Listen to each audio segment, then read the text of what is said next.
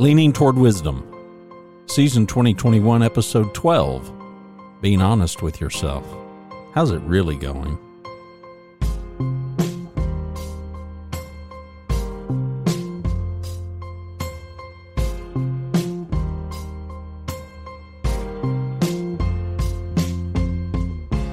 Greetings and welcome inside the Yellow Studio. The website is leaningtowardwisdom.com. If things stay as they are, you will stay as you are. It's just how life and entropy work. The subject today is self-delusion and how we can avoid it.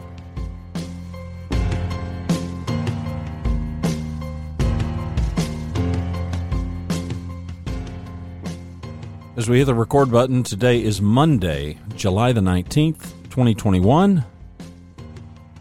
I know. Took way too long to get to episode 12. We're going to give this a go today.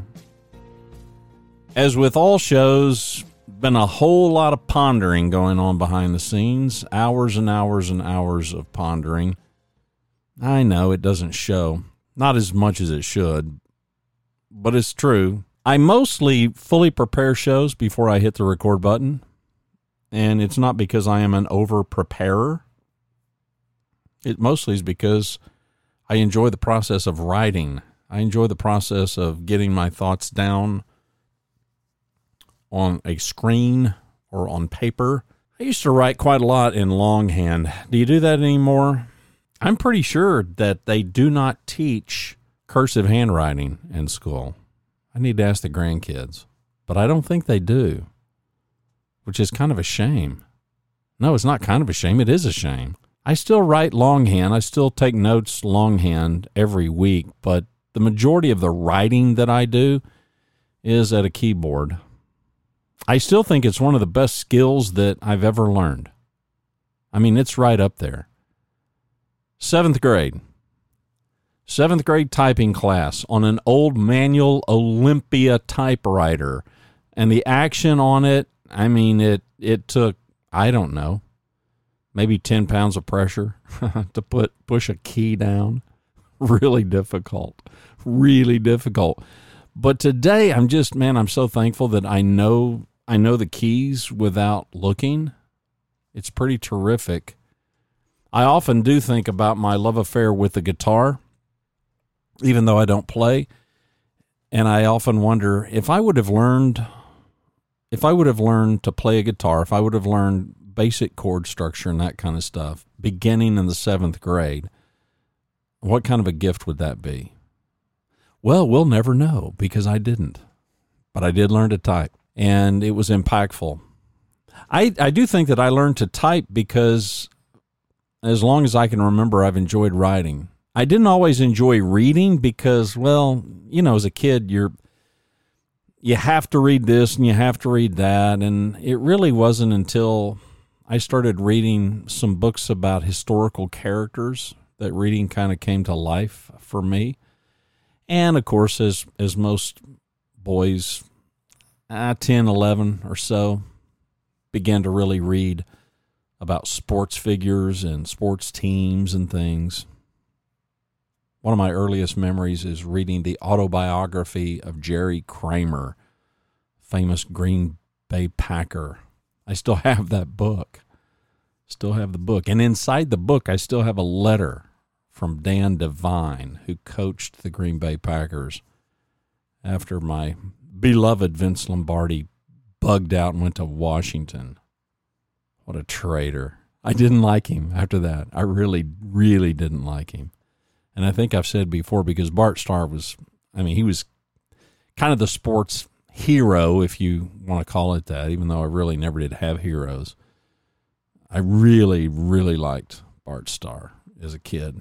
And when Lombardi went to Washington and proclaimed that Sonny Jurgensen was best quarterback he had ever coached, I thought, you dirty dog.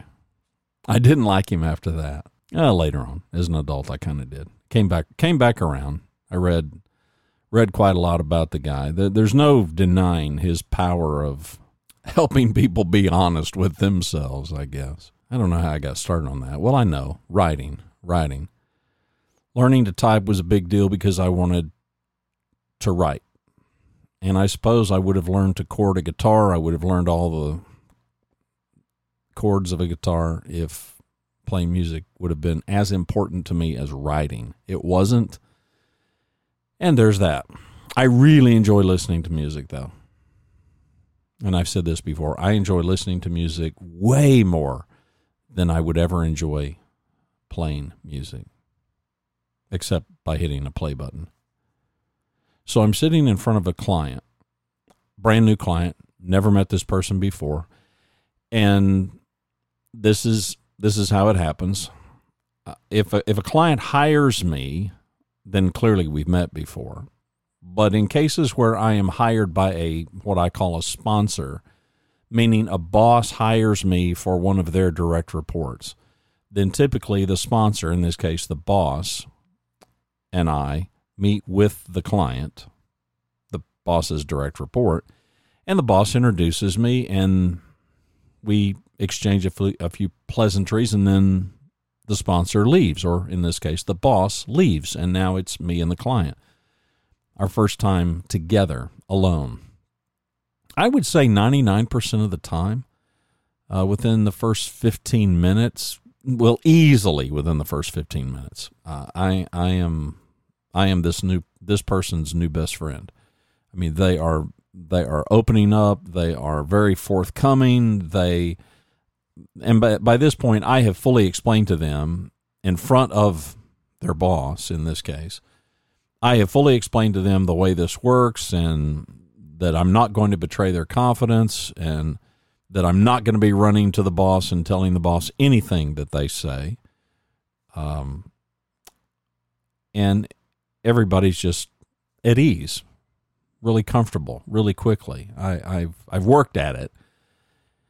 And I will admit, and you're going to have to let me relish a little bit in this because, well, I have so few gifts, I need to really lean heavily into the ones I do have, and this is one that I have. I'm able to connect with people really quickly and able to gain trust very quickly. And it's not magic. It is because I am genuinely interested and curious, and it's apparent to people that I genuinely do care. I am there to serve them. I am there for their betterment. I got no other dog in the hunt except to help them any way that I can to figure it out. I remind them I am not here to figure it out for you. I am not here as some guru who's going to tell you everything that you should or shouldn't do. It's your life. The last thing I'm trying to do is live your life for you. You can go over to my website, growgreat.com, and I think on the About page I have some quote about having somebody chew. It'd be like somebody chewing your food for you. It might seem very efficient, but you lose all the taste. And I'm not trying to chew people's food for them, which is a really gross metaphor, but there it is. There is a group of people, a single group of people that are the exception to the rule of people that I connect with quickly, and it is largely my own doing, I think, and that is that smartest person in the room. You know the type. I just don't want to connect with those people. I do not want these people in my life, and I never have. And thankfully, in a dozen or more years of coaching clients, I've never had that type of person. Go figure. It's funny how that works. You know, because the smartest person in the room, they don't need any help. And these are often some of the most delusional people on the planet, by the way. Funny how that works. Now, this particular person that I'm sitting in front of, he's not arrogant. He's very reserved. Okay, he's guarded, extremely guarded. That's fine. I respect that. I've had guarded people in front of me. The guard usually comes down really quickly, but not so. So now fast forward, and 3 weeks later, at the beginning of our third session together, I'm continuing to probe and trying my best to get him to open up, and all I get are one-word answers. Fine. How are things going? How's everybody? Fine. How's the wife and kids? Fine. No details ever. I mean, just nothing. And I'm sitting here and I'm probing like a CIA interrogator. Like I'm trying to extract information, and yet sitting across from me is this seemingly professionally trained enemy spy who's just not given anything up at all. So I'm feeling like an absolute failure, a very poor performing CIA interrogator. Because, I'm just getting nothing. And at some point in the third session, I finally say, okay, I want to know how it's really going. Heavy emphasis on really. I want to know how it's really going. Fine.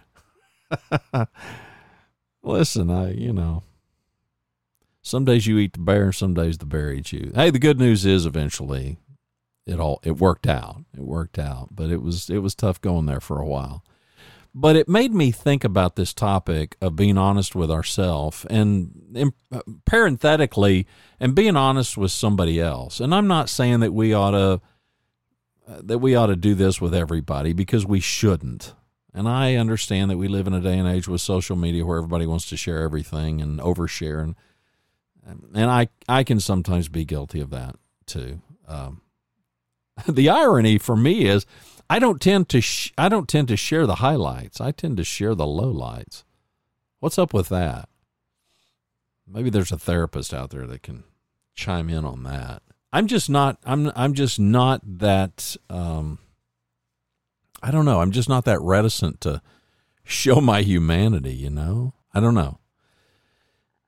Self-deception, though, got me thinking about being honest with yourself. It got me thinking about the people within our lives that we can be honest with. Admittedly, that can be a really small number. It can be a micro number. It could be a bigger number. And the question, how is it really going? Because we all know that we get on this autopilot kick. We shake hands with somebody. Hey, how are you today? Fine. Right? You don't even think about it. You just say fine. And we all know that that's just code for I don't want to talk about it, or I'm not going to tell you, which is frankly the appropriate. That typically is what I'm saying. So when you ask me how I'm doing and I say fine, then just know I'm not going to tell you. And it's not an affront to you. It just means you're not the one for me. Which also sent me one evening some weeks ago down a bunny trail of pondering the people who think that they are it for everybody, or they should be, right? They just feel it's their lifelong or God-given obligation to be the person to whom everybody else is vulnerable. And I'm just like, do you not understand how impractical that is? Do you not understand the difference in people? Do you not understand that you may not be the ideal person, the ideal trusted advisor for everybody? As much as I pride myself in being capable of doing that kind of work, and I do, and doing it outside of work, and I do, I'm not the right guy for everybody. There's just no question. I am just not the right person for everybody. There are certain people that I'm certain that I would absolutely be an ill fit for. And I'm in no way offended by that. We're all different. And the kind of people that we are attracted to, the kind of people that we feel safest with, it differs. Yes, there are some universal truths about safety. We'll talk about some of that, I'm sure, as we carry along here, but we're talking about self-deception, and we're talking about trusted advisors, people that can help us avoid deceiving ourselves. I got to looking at the books in my bookshelves, and I've got quite a few books that have something to do with deceiving ourselves, deluding ourselves, thinking something that isn't true. Now, some cases, there's a ton of books written and a ton of verbiage out there about how we have these self-limiting beliefs. If you just Google that phrase, you get oodles of results. Self-limiting beliefs. That is, we think well, this is hard. Has it dawned on you like it has me, especially with all this recent news of going into space, right? With Sir Richard going to space and Jeff Bezos and, these billionaires so you've got these 3 billionaires, who seem to be fighting for space, literally. And I get to thinking about the things in my life that I want to achieve, and I'm like, I'm not trying to go to space. I'm not trying to build rockets. I'm not trying to shuttle people to Mars and back. The things that I'm trying to do, they've just got to be drop dead easy compared to all that. Has that kind of thought ever crossed your mind? As you think about the things that you want to do, and in those moments where you're sitting there like I do, and we all do, I'm sure, and lamenting the fact that, man, this is hard. I can't believe this is that hard. This should not be that hard. And then you realize there are people on the planet that are doing things that are truly, genuinely hard. And whatever I'm doing, in fact, the sum total of everything that I'm doing is not hard, but it can seem hard. It's that self-limiting belief. There's a lot of that for many of us. And this is how I'm wired. I rather tend to think that the person that doesn't have any self-limiting beliefs, couldn't you consider that they're delusional? How could you not? How could you not be? How could you think that something that we all know is difficult is not difficult? I've talked about this man before, and I should go back and research to figure out who he was, but I don't remember. But he taught freshman economics. So I'm sitting in this big auditorium at LSU, and he's mostly mind-numbing, right? He's one of those, it's just all you can do to stay awake. All you can do to stay awake. But he did announce that he was going to have this class on how you could be rich. And, of course, we all just packed in like sardines on that one. That was the one day we weren't going to skip. And this was coming off the end of the Vietnam War, and there were a lot of people that had immigrated from Vietnam to America for obvious reasons. Boat people. And they were ridiculously industrious. They had come from a civilization that we could not relate to at all. And he commented how not only they, but many immigrants had come to America through the decades and had found wild success. Not all, but many. And he posed the question to us all, why? And he answered the question for us, and I thought he had it right. It resonated with me so much so that here I am decades later, I still remember it vividly. And he said, because they don't know how hard it is.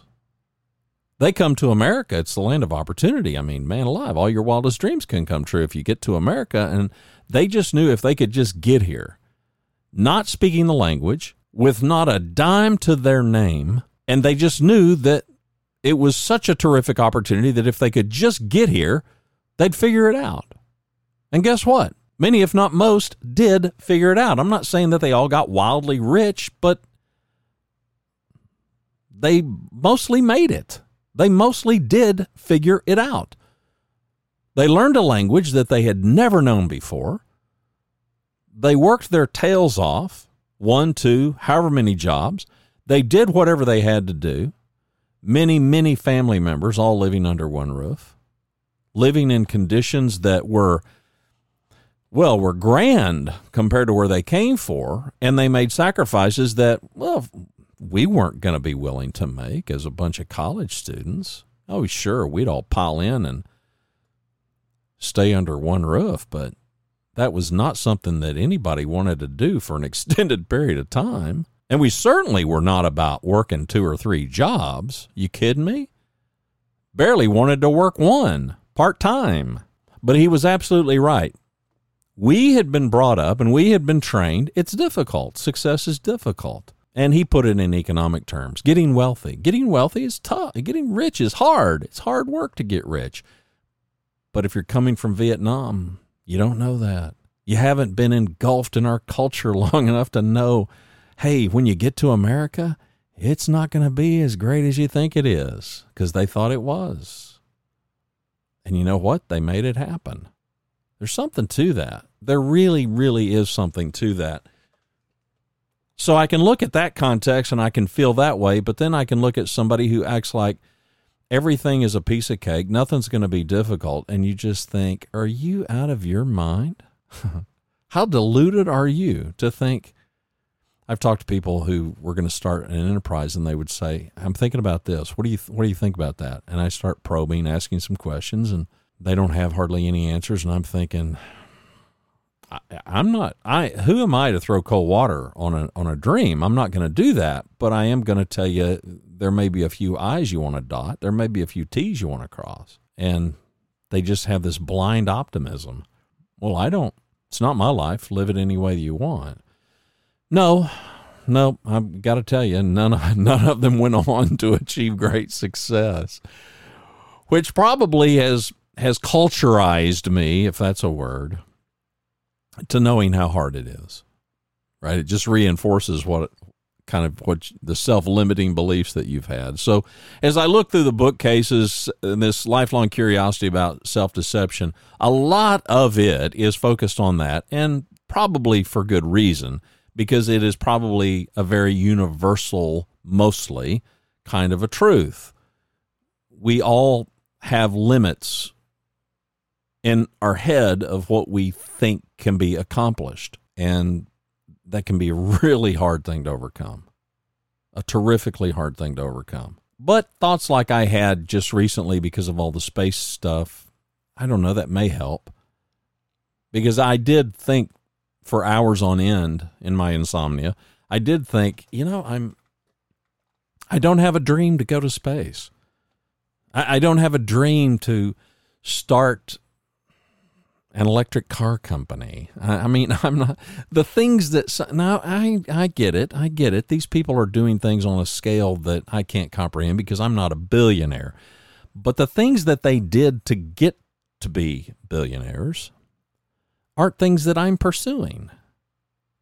I mean, you think of Mark Cuban, who, okay, he's, you could really say he's barely a billionaire, right? So, I mean, in the grand scheme of things, compared to a Jeff Bezos or an Elon Musk, he's a piker at what, $4.4 billion. I'm not taking anything away from him. He's got me beat all to pieces, but compared to those guys, he's small change. But to try to broadcast Indiana basketball games while he's in Dallas, which is the real kind of, that's the high level view of broadcast.com, and then sells to Yahoo for billions of dollars. I'm not, I don't know. I mean, I'm not, you think today, well, trying to broadcast on the internet, trying to stream IU basketball games so that he could listen to them in Dallas, I mean, that's big deal. Well, yeah, you can think that today because streaming is pervasive, but it wasn't then. Think about trying to do something that nobody's done. I mean, just get your head wrapped around that. And maybe you're way more ambitious than me. Good for you. I salute you. Are you trying to do something that nobody else on the planet has ever done? Yeah, me neither. So how hard can this be, right? I mean, I am not trying to go to Mars. I am not trying to build a car that hasn't been built. I am not trying to produce some technology or produce some platform that has never existed before. I'm not trying to bring something from my head to reality that no one has ever done before. Oh, I got plenty of dreams in my head that I'm trying to bring to reality, but they are so small. I have been challenged, by the way, through the years. I have been challenged at not thinking big enough. Now, not by my wife. My wife's always probably thinking that I'm thinking way too big. But I've had other people in my life, more professional people, who have, in fact, it's happened recently. I'm in the throes of morphing. I don't feel so much like it's a pivot as it is a morphing, as it is kind of an adaptation or a growth curve. I'm attempting to alter some things in my coaching practice over at growgreat.com.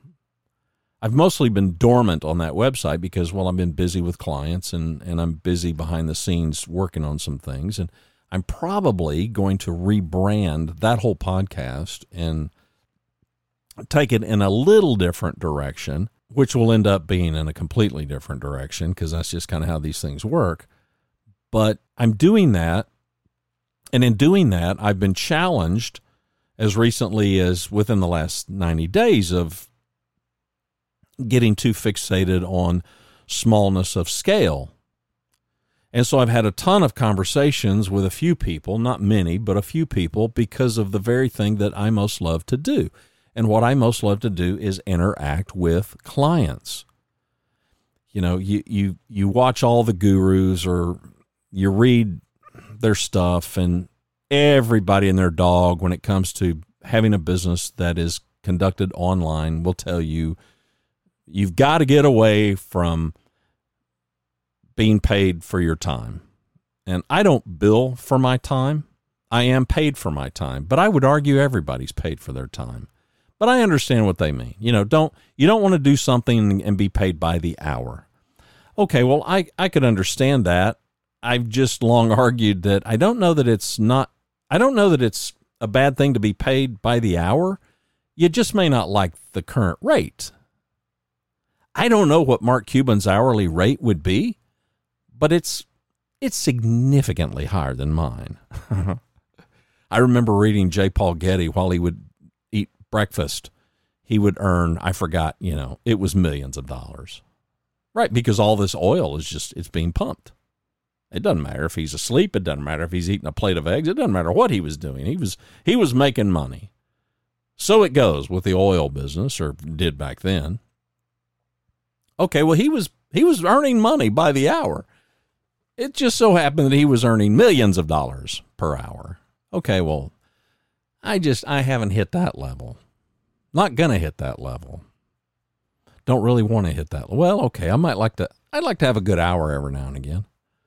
Like that, but I get it. I understand it. The way to do this is you got to scale it, make it passive income and all this hoopla. Yeah. I get it. I'm just not attracted to it, because it seems to me that if that's the goal, then the money's what you're after. You're just after the money. I mean, come on, let's just face it. I want a passive income. That means I don't want to have to do anything for it. Well, I like what I do. I enjoy what I do. I enjoy talking to clients. I enjoy helping people. I enjoy looking at somebody in the face, whether it's on Zoom or in person, and it's largely on Zoom, and it always has been on Zoom. I enjoy seeing the lights come on. I really do. And I get that, okay, well, get away from that model. Man, you just need to leave that model behind. And I'm like, but you're wanting me to leave behind the very thing that I really love to do. And it'd be like telling a writer who really loves to craft a story and to write, you need to stop doing that. I mean, you need to stop doing that. You need to outsource that. Well, but it's the thing they love. So I really don't want to. And that almost immediately prompts somebody to tell me that I'm afraid of scaling. I'm like, I really don't think so. I just don't know. It's just what I love to do is counter to the money philosophy of don't be tethered to the work. I kind of enjoy being tethered to the work. I like doing the work, and I want to do the work. I don't want to sit back and just hear my phone beep every time money hits a PayPal account or something. Oh, sure. Everybody can say, well, man, wouldn't that be great? Okay, well, the money part, I'm not going to deny the money part would be great, but I don't want to sit around and watch PayPal for a living. I would rather make an impact on somebody's life, but that's just me.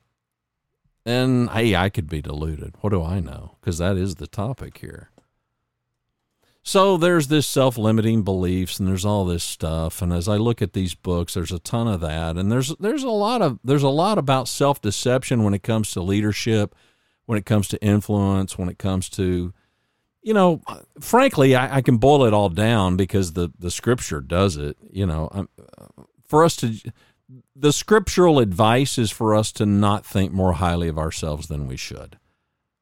And it's very easy for us to do that. On the flip side, it is also easy for some of us to think less of ourselves than we should. How can you get it just right? Well, I don't know. That's why I'm posing the question today.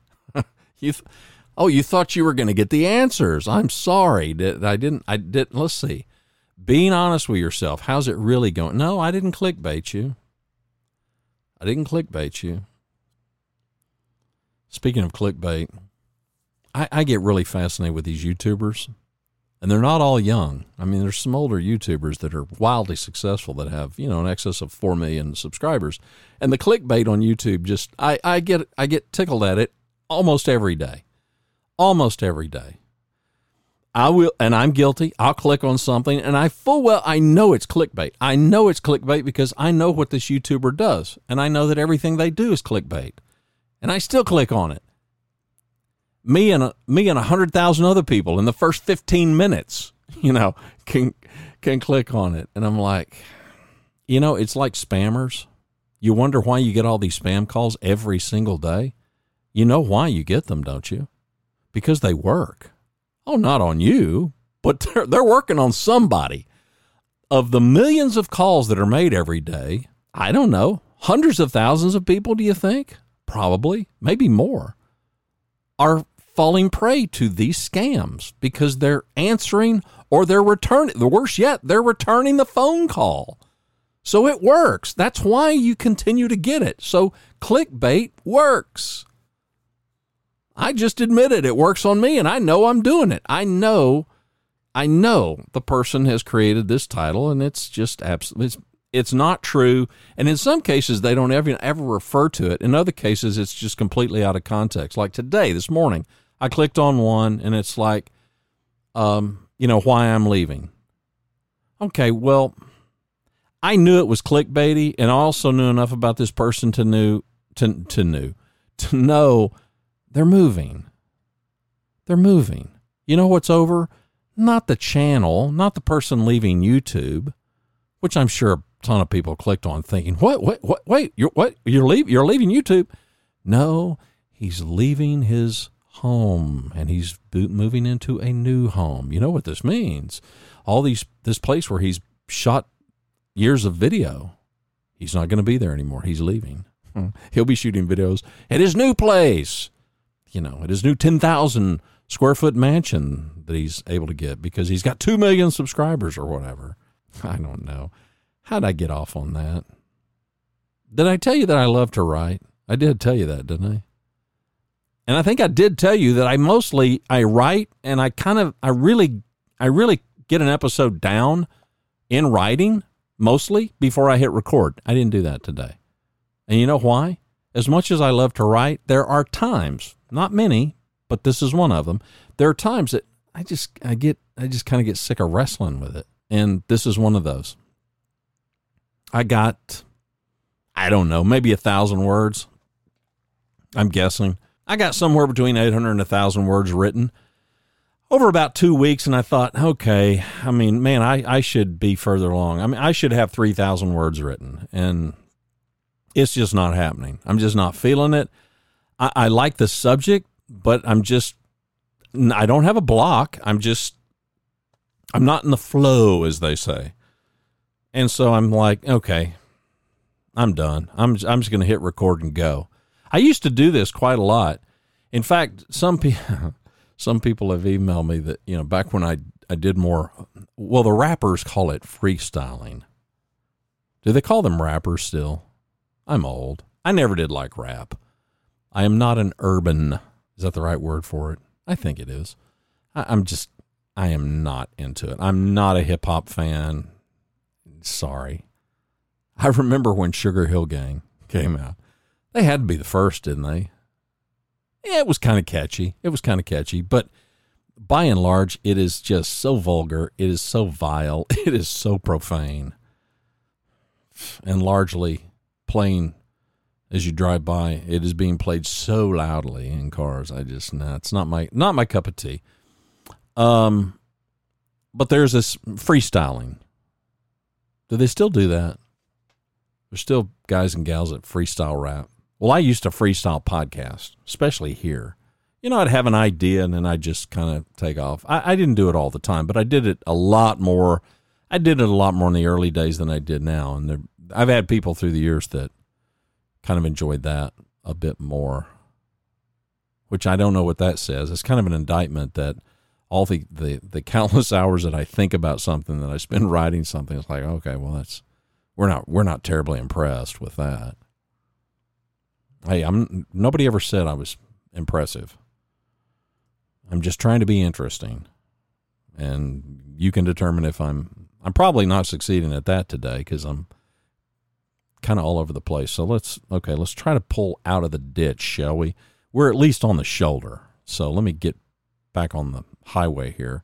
Self-deception, I'm super curious about it. I'm super curious about head trash and just all this stuff that gets in our way. And I absolutely, positively have concluded at this stage of my life, well, I did it much earlier too, came to the conclusion that we largely are the problem. But you already know that. I understand that we can look at life. I was talking to somebody the other day, and we were talking about parenting and whatnot. And I said, as kids ourselves, because every parent was also a kid. And I don't know a perfect parent. I certainly was not one, am not one. My parents, who are both still living, thankfully, they were far from perfect. But I just never did view my growing up as I'm being victimized by these people. I am being victimized by this couple. Who put these people in my life? Why in the world was I born to these people? Because I am completely, my life is being ruined by these people. It just never crossed my mind. While I may not have enjoyed every moment of childhood, I mean, who does? I just did not feel like I was being abused or victimized by these people. I do completely understand that there are kids who are. I understand that. But I'm talking about those of us who think, well, dad was too tough, mom was too soft, or mom was too tough and dad was too soft, or dad worked all the time, or, mom worked all the time, or what? I mean, most of us, thankfully, grew up in just reasonably average kinds of homes with average kinds of folks bringing us up. And it's fascinating to me that people can grow up in a perfectly good home that is not toxic and that is not fraught with alcoholism or physical or verbal or sexual abuse, and feel these people ruined my life. And yet somebody else can absolutely be victimized every way that a person can be victimized, abused every way that a person can be abused, and they can emerge determined to live a great life. I'm fascinated by our ability as human beings to make up our minds about such things, to make up our minds that you're victimizing me.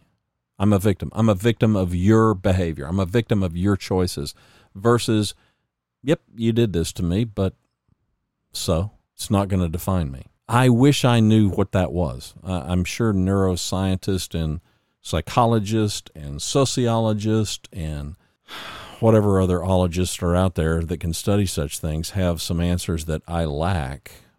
But that free choice that we have as human beings to make up our own mind about things and how we see things is fascinating to me.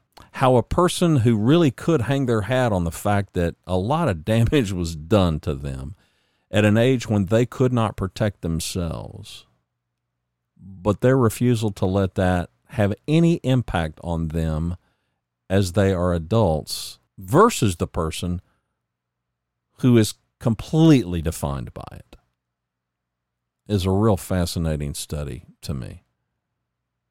All of this to say, the power of a mind made up. I I mean, there are just few things more powerful on the planet than the power of a mind made up. And that can be for good, it can be for bad. It can be done with complete delusion, with a complete disconnect of reality. And I'm not talking about mental health issues, which exist and are real, because there are people that are disconnected from reality, and it clearly is a mental health issue. But there are other people that there is no real mental health, quote unquote, issue, but they just have a point of view. They just have a perspective. You know, mom did this to me, and they're going to go to their grave, mom having done that to them. And it set the whole trajectory of their life, and they just can't get past it. Trusted advisors, one of the best defenses that I am aware of for us to avoid, maybe even eliminate our own self-deception and our own wrong point of view. And I don't mean wrong in terms of, well, yeah, I kind of do. I sort of say I don't mean it in a subjective way, but maybe I kind of sort of do, because take the person who was abused. They have a choice. I'm a victim. I'm not going to be a victim. Okay, well, yeah, truthfully, you were victimized as a kid. But now it's a choice as an adult. I'm not going to be a victim. I'm not going to live like a victim. Yes, I was taken advantage of. Yes, I was too young to defend myself. No, that will not be how I live my life. One of the best defenses for this, in my opinion, is having trusted advisors, is having people help us, having people who care enough about us that they are willing to help us and to challenge us and to help us see things more clearly, to help us avoid our blind spots. Now, that is way easier said than done, to find people like that. Because trusted advisors who are both willing and able to help us avoid self-delusion, these are not easy people to capture out in the wild. They're out there, but they're really difficult to spot, and they're even tougher to land. It's easier to find people who don't fit the bill because, well, they're just in the majority. There are people who are willing, but they're not able. There are also people who are able, but they're not willing. And that's not a harsh judgment. It's just the simple truth. People are busy. People have their own lives. They got their own problems. And they've also got their own inner circle of people that they likely are already serving. And so a lot of these people just don't have the bandwidth to add you to the mix. So I don't blame people for being unavailable. I am completely wired to fit that role, but I'm going to be the first to tell you I am not available for everybody. I'm just not. And I know that. And sometimes I'm not available because I just know I'm not the right person for this person. And other times I just don't have it. I just don't have the energy. I don't have the bandwidth for it. And my empathy is so stinking high, I have to be sometimes on guard. Yep, I absolutely have to protect myself sometimes.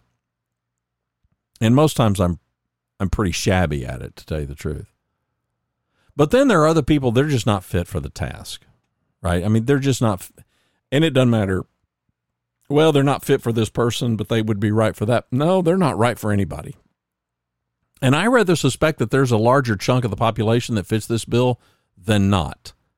Because these are the kind of people who live their entire lives and they never tell anybody I love you. I don't understand people like that. I try, but I'm not judging them harshly.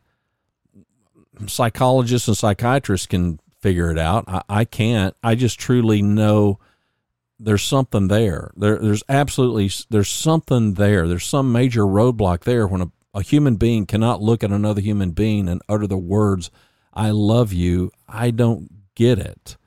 But that's me. I also am fascinated with people who absolutely positively cannot say, I'm sorry. I don't get it. But then again, I have to come to the reality that saying either one of those things is an easy thing for me. And not only easy to say, but very easy to mean, right? So we may not understand what somebody else struggles with because we don't struggle with it.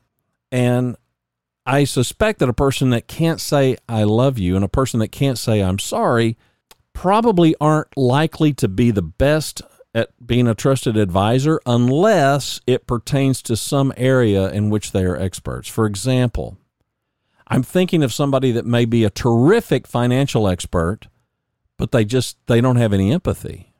They really don't have the ability to connect at a personal level. Now, they can spreadsheet you from here till there. Have you ever seen the movie The Accountant? Every time this movie's on, I watch it. I've seen this thing umpteen times. And if it came on within the next day or two, I promise you I'm watching it again. These could be people that are really great at telling you what to do with your money, but they are likely going to be pretty awful at having you share with them why you want to do some specific thing with your money. Because they just, that might not make any fiscal sense to them, but it's what you want to do with your money. I don't know. I got to thinking about this and thought, well, how can I approach this in a way that can be helpful for you, other than to provoke some thought, which is always the goal. And here we are as a group of people, you and me, we're just trying to lean toward wisdom, trying to lean away from our own foolishness. And so it largely is about, okay, what have we learned? What have we learned so far? And here I am. I don't know where you're at on the timeline of life. You know where I'm at. I'm 64. Here I am. I've got 9 people in my tribe. 5 of them are kids, grandkids. Yes, I've got 2 parents. No, they're not in that 9. I'm not being exclusionary. It's just, right, I've got my immediate family. And yes, my parents are involved, and I've got a sister, and I'm not saying that there aren't other people that I love. Don't misunderstand this. But when it comes to just saying, okay, well, who's in your tribe? Okay, well, I got 9 people. I basically have 9 people that really, really matter to me. And after that, no offense, but it falls off pretty sharply. And I got to thinking about, okay, trusted advisors and people that could help you kind of see things more clearly. And I thought all the way back to being a little kid, even before elementary school. And like you, it was parents, right? It was parents. For me, there were only 3. There were my mom, my dad, and my mother's mother, my maternal grandmother. That was it. Now, let me make a distinction here between trusted advisors and influencers. And when I say influencers, I don't mean it as in social media influencers. I mean people that have an impact on your life, people that influence you. They influence your thinking, they influence your behavior, they influence your point of view, everything. So I had influencers. As a little kid, we don't have trusted advisors, right? We had friends. Well, even the friends weren't trusted advisors. You really couldn't trust your friends when they said, hey, let's go do something really stupid. And hey, why don't you go first? Hardly trusted advisors. And you're just talking about homework, or you're talking about school stuff, or, what do y'all want to do now? You want to play with cars. You want to build a fort. What do you want to do? Okay, you're not in trusted advisor territory. I really don't know that I got into trusted advisory territory until I was about, 14, maybe. Because that's when I began to single out a particular person. And let's go back to that subject matter expertise. I had influencers, and they were largely older people, by the way. In fact, they were largely old people. Well, they weren't. I look back now, they weren't as old as I am now, but boy, when you're a kid, everybody seems old. But there were people that I admired. There were people that I enjoyed being around. There were people that treated me as a kid with some degree of attention and respect, and you weren't just kind of shooed off because you were a kid underneath somebody's feet.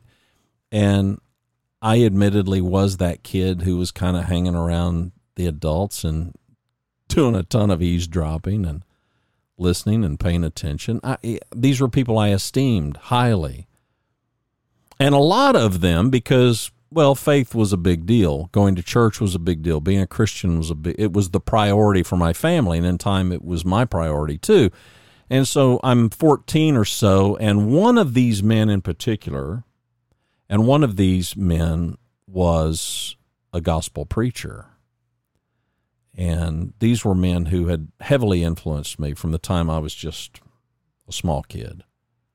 I admired this guy. I admired his sermons. I admired his Bible knowledge, and I absolutely pursued him to make him more of an influencer in my life. Because, well, he was a subject matter expert. He was the best Bible scholar that I knew. And that was just at the beginning. I was about 14. My parents had known him most all of his life. He had known me all my life. And he was about 20 years up the trail from me. So that was kind of a good setup, right? Here he is a couple of decades ahead of me in life's journey, so he can point out, hey, when you get here, there's a bad hole. Avoid this place. Somebody who had seen a lot more than me, had studied the Bible a lot longer than me, just a great resource. Well, over time, by the time I'm married, which is now, we're about 7 years into this thing, I have fostered this relationship. I have fueled this relationship. I have pursued this relationship, and we're really tight. We're really tight. And that was over 40 years ago. I recorded an episode about old friends, and I included him because, well, he was still alive then. He died January of 2020. He was 83 years old, and I was just completely devastated because by that point, well, for decades prior, he was my most trusted advisor. He was without peer. There is no question. And he was the last of a handful of old men who had surrounded me since I was a boy. And so there was that, right? This is just the place that you get in. And I've talked about this before, so I won't bore you with it. But as you get older, this is just the place that you get to. You just get to a point where you outlive your mentors and your trusted advisors. You know, but here was a guy who he had seen my ambitions very early in my teen years. He had fueled my ambitions for good. I wanted to be a good husband. I wanted to be a wise father. I wanted to be a faithful friend. I wanted to be a good Christian. I wanted to be impactful in these areas and others. And he was just a person who was very capable of influencing me to be as good as I could be and was constantly challenging me. And that 20-year gap was really pretty ideal. And when he passed, well, it pretty much changed everything for me because he was the man with whom I was the closest. He was the man who had always just been a phone call away every week for as long as I could remember. And all of a sudden he is gone. My most trusted advisor, my most trusted expert, safest advisor, gone. Well, I circled the wagons as much as I could. I leaned into a few people, but very quickly I realized, you know, I'm not being fair to these people. In fact, I'm being grossly unfair because I'm looking for strengths in people that they just simply don't have. I've had some really good friends who just aren't wired for it. And it's no fault of theirs, and it doesn't diminish my love or respect. It's just not their deal. And I just found the ability to be a deeply trusted advisor is rare. It's just rare. And I had hoped that somebody could step up. I had hoped that somebody would step in. But in time, I realized you're asking too much. You're not being reasonable. You're not being realistic. And eventually I came to that conclusion, rightfully so, and made some other adjustments. I was wrong to seek it, and by extension, I'm kind of giving you some advice. You know, don't ask somebody to be something they're not. It's not fair. It really is not fair. So at the time, I'm 63 years old, and it's time to circle the wagons more tightly. Now, as I'm coming to the conclusion, and I'm painfully aware that 64 is coming fast, and okay, this person's not. It's just not fair to put that burden on them. It's not their deal. It's not their cup of tea, and probably age, I suspect, had mostly to do with this. My circling the wagons more tightly became family, and mostly two people. Count them, two people, my wife and my son, and in that order. So by the time January 2021 rolls around, this 1 year anniversary of my trusted advisor's passing, by this point, I'm deeply committed. Now, I've always been committed to my wife, but I'm deeply committed to these two people now as my most trusted advisors. And when I say that, never before in my life has it been as exclusionary as it is now, or as exclusive, maybe the right word for it. So as I sit here today, I can tell you that I've got two trusted advisors, and I'm talking about any and every phase of my life that I can trust these people with, and I do trust them with. And it's my wife and my son, and it largely is my wife. And that's not because I don't trust my son. It's, come on, he's a father of three, and he's got stuff. He's got a lot of stuff. So that's my story, and I'm sticking to it. Now, as I look at that, here's what I know, and here's why this works for me, and here's why I get that this may not work for everybody. I know that there are wives who can be their husband's harshest critic. I know other wives who can be their husband's biggest cheerleader. And I happen to be married to a woman who is neither. I mean, truthfully, she's just not either one of those.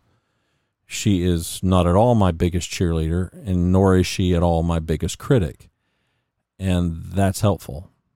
That's helpful. When you're needing somebody who will challenge you, here's the only caveat that I would put when it comes to a husband and a wife, or very, very, really tight friends. And even though my most trusted advisor that I lost to death, we were really tight friends. It was a unique circumstance, because here's the problem. The problem is the vested interest of both of you. So as I'm sitting here and I'm asking this reticent client, new client, to share with me how things are really going. Fine. The reluctance of this person eventually got broken down when he became convinced, I don't have any ulterior motive here. Your success is my success. I'm not living vicariously through you. I'm not beholden to you. You're not beholden to me. We're just here. I'm just here for you. And if you don't want to take advantage of that, that's fine. But it's your loss, because I'm only here for you. I'm here to help you. Your success is my success. And when that clicked, things began to change. That is a really difficult sentiment to honestly, truthfully express between a husband and a wife. I mean, Rhonda, my wife, she has a vested interest in the outcome of my life. We are closely tied to one another. As she goes, so go I. As I go, so goes she. And there's just no separating that. That's just its own unique kind of a problem when it comes to being honest with yourself and having somebody help you. The way that we're both wired kind of benefits us. I'm grossly more sentimental than she will ever be. And she is, very practical and kind of very to it. And I know that she can just get so completely, bored with me and whatever my pursuits might be. And so I just don't put that on her. I'm completely vulnerable with her. I'm completely open with her, but I also know there are some things that just, make her eyes roll up in the back of her head. And so I try to avoid making her eyes roll up in the back of her head. Right, come on. It's just the way husbands and wives, right? It's what you do. You got enough respect for one another, and you know each other well enough by now. You know one another's limitations and preferences, and right, so there's that. So I'm sitting here today telling you, no, I am now having to really lean hard into making sure that I'm being honest with myself and candid with myself and answer for myself, how's it really going? But I'm also here to tell you that I'm doing that now as a 64-year-old. I'm doing that 50 years after I began my real in earnest quest as a 14-year-old to make sure that I had people in my life that I could do that with. For the first time in 50 years, I'm really having to kind of go it alone. I'm not advising it, mind you. It just happens to be where I'm at. And I'm telling you that because I don't want you to go it alone unless you've got a lot of years of experience of being challenged and challenged and challenged and challenged and challenged. And I also happen to have developed kind of an innate proclivity, and that is curiosity. I'm really, really curious. And I'm really, really interested in trying to answer the question, what don't you know? What aren't you seeing? And I also know that that's not the way everybody rolls. We do need help. We all need help, including me. It's just having to morph and kind of change now as I'm getting older. I'm having to do a bit more of the heavy lifting. And as I talk with my father, who's 97, and I talk with my mom, who's like 88, I realize, that's largely where they've been for a number of years now. And I realize that part of it is growing older. And that doesn't mean that it's easier. And that doesn't mean that we get it right. You and I both know there's a lot of old people around who don't see it quite accurately, who are not being honest with themselves. But it's interesting to me that as I talk with other people who have really old people in their life, like I do, you go back decades, and I hear people describe their parents. I hear people describe the other old people that are in their life, and they describe people that were pretty much like they are today, maybe more exaggerated in older age, but they were largely that way 20 years ago, 30 years ago. Yep, there's exceptions for sure. There always are. But it's interesting to me that a person who was 40 and kind of delusional, and if they get to be 80, still largely delusional about some things. I mean, take that whole victim thing. If you're a victim at 20, the odds are you're probably going to be a victim at 40. And the odds are if you still are alive at 80, still a victim. Right? So if you're young, get on this early. Get on absolutely facing the realities of your life early. My best advice, which may fall flat, but it's all I got, is the more quickly you can own it, the more quickly you can realize that there's no downside to you owning it, meaning you own the outcomes of your life, you own the behavior, you own what you think. The quicker you will face that reality, the better. Again, I haven't found the downside to that. I get that the person can say, well, I'm not going to own it. Dad did this to me. Mom did that to me. My grandparents did this to me. The foster parents did. What's the downside if you just own it? Look at the control and the power that you give yourself to change it, to fix it. I don't know why these billionaires are fascinated with space, but they are. Maybe because they're having to go to space to find something that's big enough to chase, because there's nothing as big as space. Maybe, I don't know. What are you trying to chase? And if maybe like me, you're just trying to chase being the best that you can be, and that, for us, right, that can seem like you're chasing space. It seems like such a long, long way to get to our ideal person, our ideal self. But it's doable.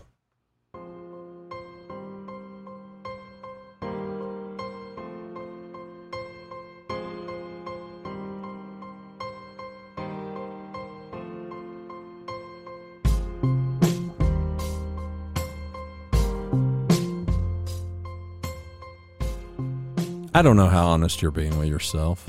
That's for you to answer. And I don't know how it's really going with you. But you know. I do hope that there's somebody that you can talk with about that. I can only tell you that I'm thankful that I had a few old guys in my life that I could do that with for a long, long time. For the better part of 50 years, I had them. And while I'm sad that I don't have them any longer, I'm glad I had them for as long as I had them. And boy, did it make a difference in my life. And you know what I'm doing today? You could probably already guess. I'm trying to be that old man for somebody else. And through the extension of this podcast, maybe that somebody else is you. The website is Leaning Toward Wisdom. My name is Randy Cantrell. Greetings and welcome inside the Yellow Studio.